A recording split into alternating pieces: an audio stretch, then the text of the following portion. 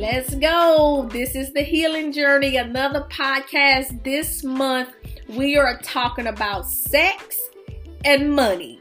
No. Yes, let's begin having these conversations with our youth.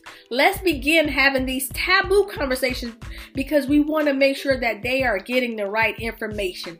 So I have Miss 15-year-old Destiny here. Hi, Destiny. Hi. So I'm just going to ask you a few questions about money, Destiny. Like, how did you learn and how have you been learning to deal with money? I would say it started off when I was like 7 or 8. My mom let me first go to the store by myself, and she gave me like a specific amount of money. And so, like, you know, me as a little 7 or 8-year-old, I wanted like everything. I wanted to just grab everything.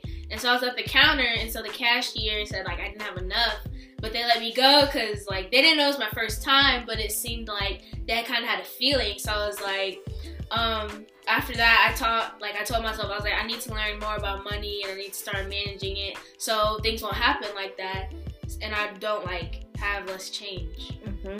And why do you think it's so important to budget, Destiny? Because one of the things that I've been reading and researching, it says a budget tells your money where to go. Why do you think it's important to budget? I think it's important to budget because you need to put your money on the critical things first, like the most important things, and then afterwards, whatever you want to spend it on, you can. So like even emergency funds, like I think it's good to have an emergency fund, like just in case. I think that's good to use for your money and have a budget and stuff like that. But you can't always spend it on shopping or the first thing you see that you want. Like you have to save that. That's good, Destiny. And you mentioned an emergency fund. So as your mom and dad, we have emergency funds in case something happens with our family. What would be an emergency fund for a teenager? Like, what should a teenager be saving for?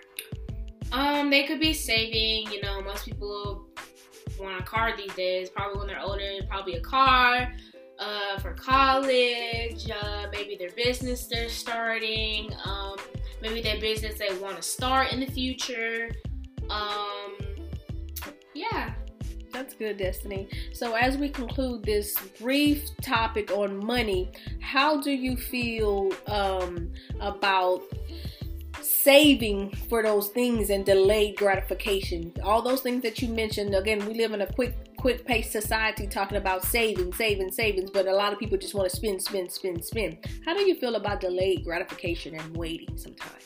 I feel like it's kind of hard to save, but then again, in that moment, I'm like, I really wanted that, but then again, I tell myself it's for a good cause. Like, in the end, or the result will be for a good cause. Mm-hmm. And or something important or anything. That's good. So if you had a teenager who's listening right now and says, I have $100 and I'm ready to go spend it, what advice would you give them? I would say split it 50-50. That's a good. You know, spend it on whatever and then save it for whatever, because you never know what might come in the future. That's a great idea. And what are the 3 things that we taught you as a family that we do with our money? We would save, spend, and then tithe. Good job.